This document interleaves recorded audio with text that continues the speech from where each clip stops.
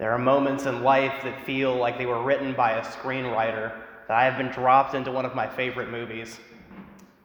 Making my decision to attend seminary felt like one of those moments. In my search, I found a seminary in central Kentucky. It just so happened that it was less than an hour away from a small town called Lebanon. This town was where I had begun my faith journey 9 years previously. So if I were to attend this program, I would return to the same area 10 years later. As I was weighing my options while visiting my parents back in my hometown, I was tidying up an old pile of clothes in my room when I came across a blue shirt at the bottom.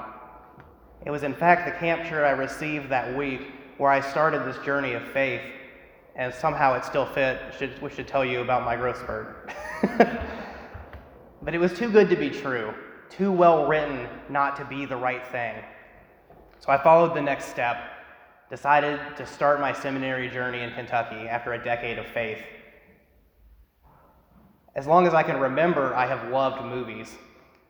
While others grew up with older siblings who imparted wisdom, lessons, experience in them, I learned much about the world through the adventure, quest kinds of movies, your Star Wars, Lord of the Rings, what have you. I began to internalize the idea of the mission, the task that you take on to make life better for all. I thought of life's challenges as parts of that journey, not because I thought I was some glorious hero or something, but because that pattern spoke to me deeply. I understood it. The call to adventure, having wonderful mentors, eventually having to strike out on my own, growing through adversity, all of this makes sense to me. And as I grew older, I thought less about fantastic worlds and more about what I could do in this world to make it a better place. So it was easy for me to look at this opportunity at the seminary beginning as a quest. I would be 7 hours away from all the friends and family I knew at home. So the faraway journey to accomplish your task, check. I was purposely going to an institution that I knew was much more theologically conservative than me. Definitely a check to the adversity. I was friends with people who had gone to the seminary before, you see, and they had been trying to push it forward in the work of justice, to call them to account for their mistreatment of queer students and their students of color. And I wanted to help them in this work. I didn't think that I could solve such things for myself, but more that it was my responsibility to fight against the injustices in this world. It was not long before I realized that this was not going to be the movie-worthy moment I thought it would be. On day one, I learned at orientation that the ethics statement I had signed in the application process had now been changed to say that no one could advocate for views that affirmed the marriage of queer people or ordination in the church, and my signature was applied to the new one without my consent. The next week, I was told that people who thought like me, and I quote, were gangrene on the body of Christ that needed to be cut off so it could wither and die. Later in the fall, I watched as the community celebrated the election of Donald Trump. As I started feeling less comfortable being myself, worrying for other people, I became more and more reserved, rarely venturing out of my room. And in the following spring semester, I only took online courses. That semester would indeed be my last, as I transferred to my current seminary soon after. By all accounts, my work and my goals had been a dismal failure. Something I never really learned from movies is how to cope with failure. Most blockbusters don't show what happens when the quest fails, when the fellowship has to go back home and explain time and again why it didn't work. I wasn't ready for the people who were going to tell me, yeah, we knew that probably wouldn't work out so well, or, so you're just giving up? When I came across the words in this passage saying, I have labored in vain, I have spent my strength for nothing in vanity, I was transported back to my old dorm room at seminary. The sense of failure I felt as I packed my things to leave. I had labored in vain, and I had spent my strength for nothing in vanity. The people in this story know this feeling too. At the time it was written, the people of ancient Israel were returning from exile at the hands of the Babylonian Empire. Before this, they too believed that they had a quest, a purpose, a mission. They were to be people who embodied the qualities of God, to live justly and compassionately amongst each other. But they mistreated the poor, split apart, went to war with each other, and were removed from the land. They had believed that their example would inspire other nations to become more just and more peaceful. So they returned back from exile and failure. It is then that God gives them a new message that's kind of curious. It is too light a thing that you should be my servant, to raise up the tribes of Jacob and to restore the survivors of Israel.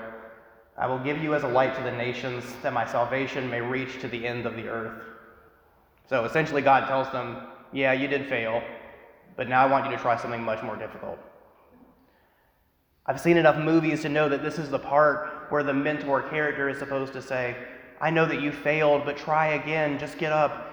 And the inspirational music in the background starts to build and build until they finally believe it themselves and they set out again on the journey. Which is why this reading is so bizarre to me. Not only did they fail in their quest, they don't try again, but God calls them to something much bigger. So being the person that I am, I reached out to film to try and understand this. Before long, I had an excuse to watch my favorite movie. In the film Batman Begins, Bruce Wayne learns that the man who killed his parents in a robbery is being released from prison and is furious. After Bruce attends the hearing and sees his parents' killer shot and killed, he cynically states that maybe he should be thanking the person who killed him. Then his friend Rachel takes him on a detour in their car ride down the road to an underpass filled with poor and homeless people. She challenges him by saying, "You care about justice? Look beyond your own pain, Bruce." This moment serves as a turning point for the film, where Bruce shifts from a mission of justice for his parents to fighting for all those who suffer. He learns it was never just about him or his singular quest, but rather the ongoing fight for justice for all of the people in the city. His own quest was just a smaller part of the larger mission. While his methods for pursuing justice should not be replicated, obviously, I find the scene explains the Isaiah story so well. It was never just about Israel, but about the entire world. The work of love, compassion, justice is not about single questions or missions, the initiatives that we undertake, the projects that we try to do, but the bigger picture, all that God is doing to restore this world. In our work to make communities a better place, there will be failure, but it is not the end. It is simply one piece of the larger mission. The hero's journey isn't necessarily a bad way of looking at life, and I often find myself wishing for the simplicity of it, the neatness of those stories. But life isn't 2 hours long. It rarely ever resolves the way a good plot does. It just continues.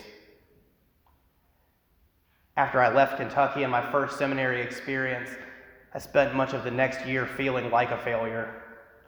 I would replay certain events in my mind, certain conversations that stuck out to me months later, wondering, could I have said something different? Could I have done something better?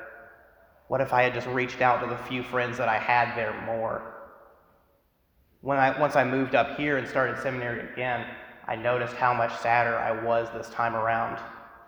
As I met new professors and classmates, I thought about how it would feel if I couldn't make it on the second try, if I had to move back home again and be branded that person. I was convinced that I should just wear a cautionary t-shirt that said, "Warning, could fail at any time," so that no one would get the wrong idea. It took months of phone calls with my parents, old friends, and forging new friendships and relationships that I started to imagine something bigger. It was those people who encouraged me to look beyond my own pain, never dismissing it, but reminding me that my failure did not disqualify me from trying again. It was never just about if I was able to make change at my own seminary. Even before I could explain it or put it into words, I was being shown by God that all people are offered the chance to participate in the salvation of the world. This doesn't make the pain or the frustration of that year go away, but it showed me that I needed to change the way I looked at it. God's work of compassion and justice was never just about me. Staying in the shame of my failed quest kept me from joining a much bigger one. Shifting this perspective from the movie-style mission to participating in the work of the divine is something that has been very hopeful and encouraging to me, but is also challenging. As I wrote this sermon, I couldn't help but think about the holiday tomorrow. And while I have found it helpful to change the way I think about my failures in the past, the times I was so passionate to try to work for justice, to try to make this world look more like what God desires, I thought about what about the failure that I have when I failed to act, particularly in the ways I failed to act against white supremacy and systemic injustice and the institutions of my life. What about the many ways that the church has contributed to racism over the years? That kind of failure is very uncomfortable for me to deal with.